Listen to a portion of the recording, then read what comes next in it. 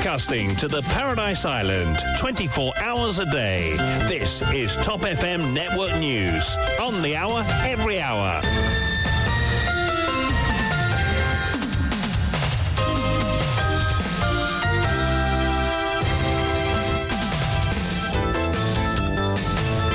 Bon après-midi à vous tous, c'est parti pour le grand journal présenté par Mac. Pierre, bon après-midi à vous Mac.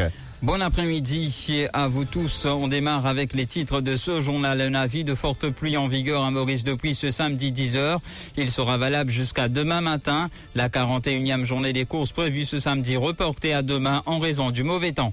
Hier, au tribunal de Port-Louis, appelé à la barre, Franklin clame son innocence. Mot en prison depuis 11 mois pour n'en moyennant droit à la liberté, a-t-il déclaré.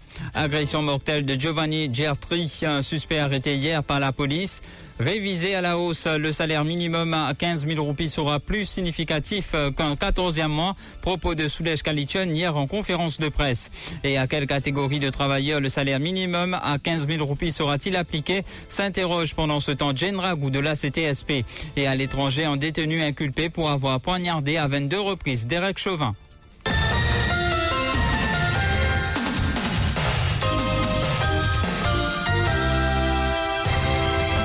Un avis de forte pluie en vigueur à Maurice depuis 10 heures et est valable jusqu'à dimanche matin. C'est ce qu'indique un communiqué de la station météorologique de Vacois ce samedi. Des nuages actifs associés à une dépression qui s'approche de notre île par l'ouest commenceront à influencer le temps local.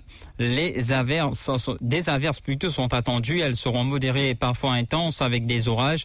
Elles deviendront cependant plus fréquentes durant la nuit. La situation est suivie de près par la station météo de Vacois. Et le mauvais temps oblige. Suite aux averses qui s'abattent sur la capitale, les commissaires des courses ont pris la décision de reprogrammer la 41e journée des courses prévue ce samedi à demain. La raison étant le fait que l'état de la piste, après 30 minutes de pluie, est devenu impraticable. Par ailleurs, la journée des courses qui était prévue le dimanche 3 décembre a été annulée.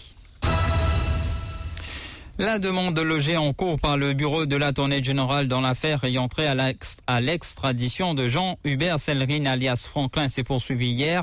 Au tribunal de Port-Louis, appelé à la barre, le suspect a clamé une fois de plus son innocence, fondant en larmes au cours de son interrogatoire. Franklin dit être injustement incarcéré depuis 11 mois sans que la police ait jusqu'à ce jour pris sa version des faits. Franklin est aussi revenu en moult détails sur ses déplacements à l'étranger. L'habitant de Rivière-Noire se décrit comme un businessman dans diverses activités allant de l'élevage à la restauration. Lors de la séance d'hier, le représentant légal du bureau de l'Attorney General a présenté une motion pour que le tribunal l'autorise à contester une décision de la Cour suprême en date du 16 novembre dernier. Cela dans le but d'obtenir un conditional leave to appeal pour pouvoir faire un appel au Judicial Committee du Privy Council, compte rendu. En l'absence de son avocat pour raison de santé, c'est maître Alexandre Leblanc qui a représenté hier Franklin au tribunal de Port-Louis dans l'affaire portant sur la demande d'extradition du bureau de l'Attorney General. Dès la reprise hier, Franklin souhaitait obtenir un report car il voulait que ce soit maître Yatin Varma qui continue à le représenter. Une demande qu'a toutefois contestée maître Yvan Jean-Louis, arguant qu'il y a eu trop de renvois et plusieurs motions pour démontrer qu'un nouveau renvoi dans cette affaire n'est pas justifié. La magistrate Shavina Juknut, après avoir écouté les arguments des deux camps, a fini par donner lors de son ruling gain de cause à maître Jean-Louis. Appelé à la barre, Franklin se présente comme étant un businessman qui s'est lancé dans plusieurs affaires. Il confie que ce n'est que le 7 février 2023 qu'il a appris auprès de l'ICAC qu'il avait été condamné en 2020 par un tribunal à La Réunion et dit ignorer qu'une procédure judiciaire avait été lancée à son encontre à l'île-Sœur où affirme-t-il avoir fait qu'une escale à l'aéroport de Saint-Denis en 2011. Franklin a aussi affirmé qu'il connaissait Jérémy Décidé, alias Nono, que de vue. Ce dernier qui, rappelons-le, purge actuellement une peine de 4 ans de prison depuis le mois d'octobre après son extradition à l'île-Sœur. Contre-interrogé par maître Jean-Louis. L'habitant de Rivière-Noire a aussi affirmé qu'il ne connaissait pas les suspects arrêtés pour trafic de cannabis entre La Réunion et Maurice. Pour revenir à la motion de maître Jean-Louis pour que le tribunal lui accorde une autorisation pour contester une décision de la Cour suprême en date du 16 novembre dernier, une audience a été fixée pour le 4 décembre.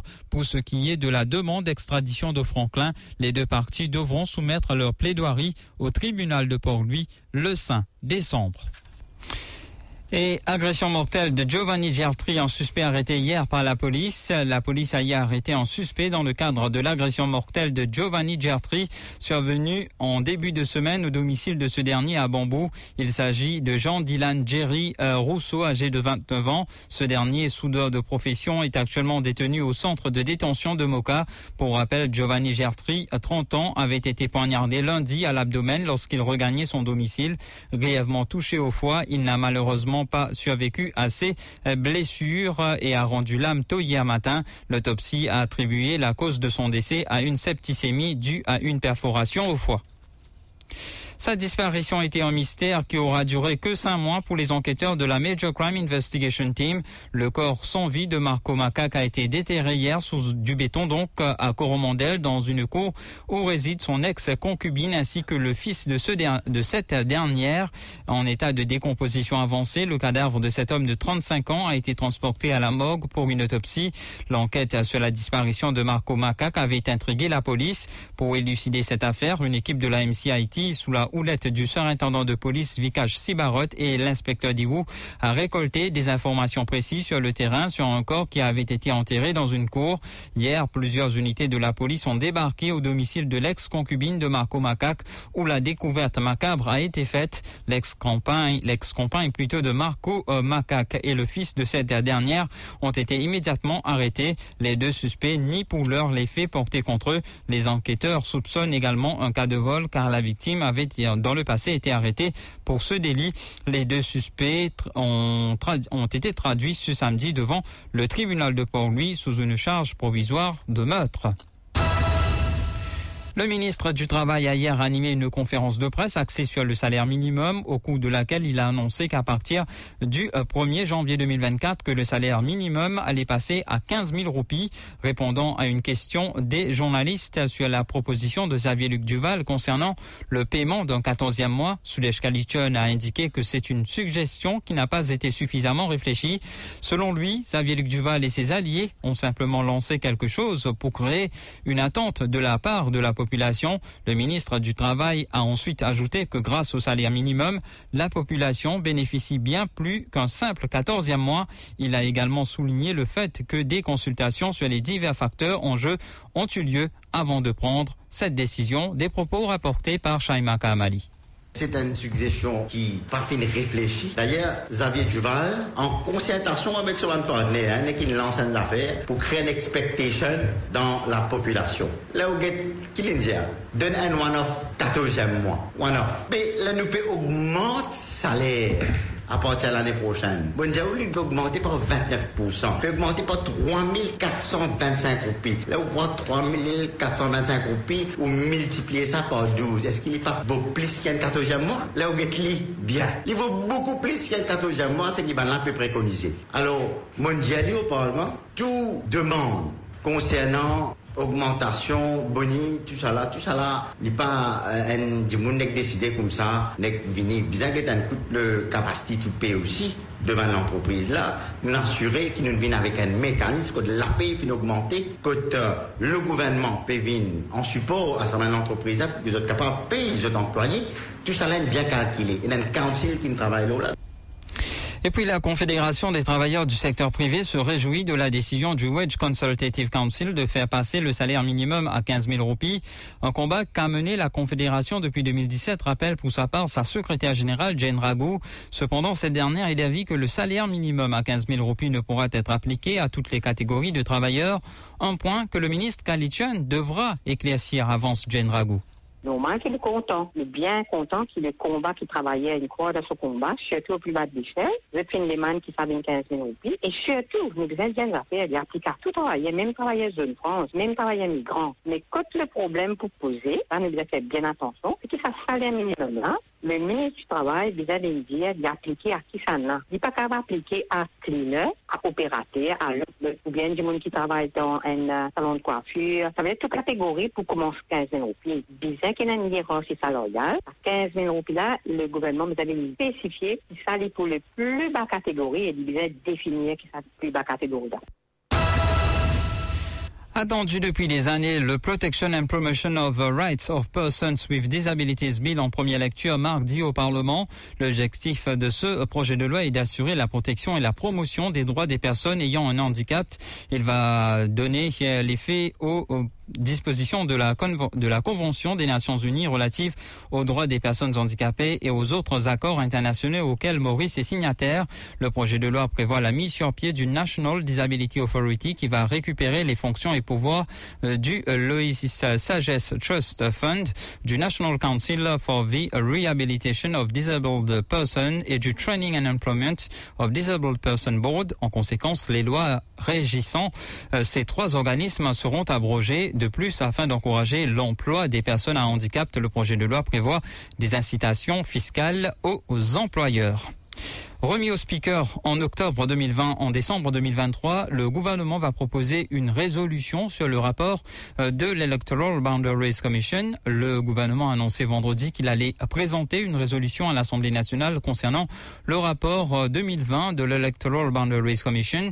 Le document avait été remis au Speaker le 16 octobre 2020 et déposé à l'Assemblée nationale le 3 novembre 2020, soulignant que le rapport de l'Electoral Boundaries Commission doit être adopté ou rejeté in toto, c'est-à-dire qu'en vertu de la Constitution, ces recommandations ne peuvent être implémentées de manière sélective.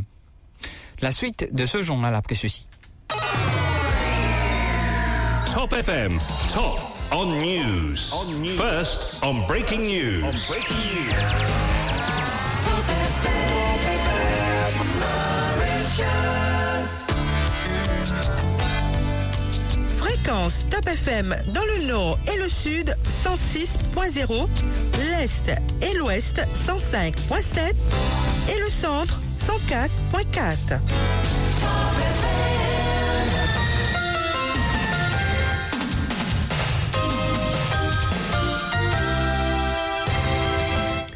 Un détenu a été inculpé de tentative d'homicide pour avoir la semaine dernière poignardé à 22 reprises Derek Chauvin, le policier meurtrier de l'Afro-Américain George Floyd.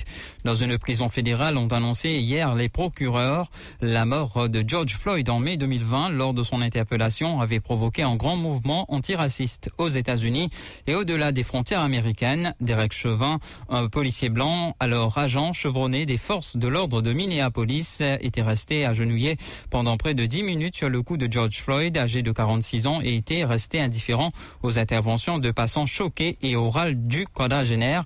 Purgeant d'une peine de 22 ans et demi de réclusion, Derek Chauvin, 47 ans, a été agressé le 24 novembre 2023 dans une bibliothèque d'une prison fédérale de Tucson en Arizona. Il a survécu donc à ses blessures.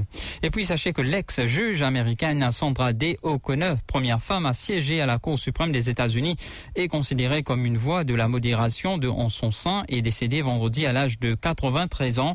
Choisie en 1981 par le président républicain Ronald Reagan, dont c'était la première nomination à vie à la Cour suprême. Elle avait pris sa retraite en 2006, notamment pour pouvoir aider son mari John O'Connor, atteint de la maladie d'Alzheimer et décédé en 2009. Après elle, 5 autres juges femmes ont été nommés à la Cour suprême, dont 4 actuellement en fonction, soit le record pour cette institution. On passe au rappel des titres. Un avis de forte pluie en vigueur à Maurice depuis ce samedi 10h. Il sera valable jusqu'à demain matin. La 41e journée des courses prévue ce samedi, reportée à demain en raison du mauvais temps. Hier, au tribunal de Port-Louis, appelé à la barre, Franklin clame son innocence. Maud en prison depuis 11 mois pour n'en nier, moyennant droit à la liberté, a-t-il déclaré. Agression mortelle de Giovanni Gertri, en suspect arrêté hier par la police. Révisé à la hausse, le salaire minimum à 15 000 roupies sera plus significatif qu'en 14e mois à propos de Sudesh Kalitchan hier en conférence de presse.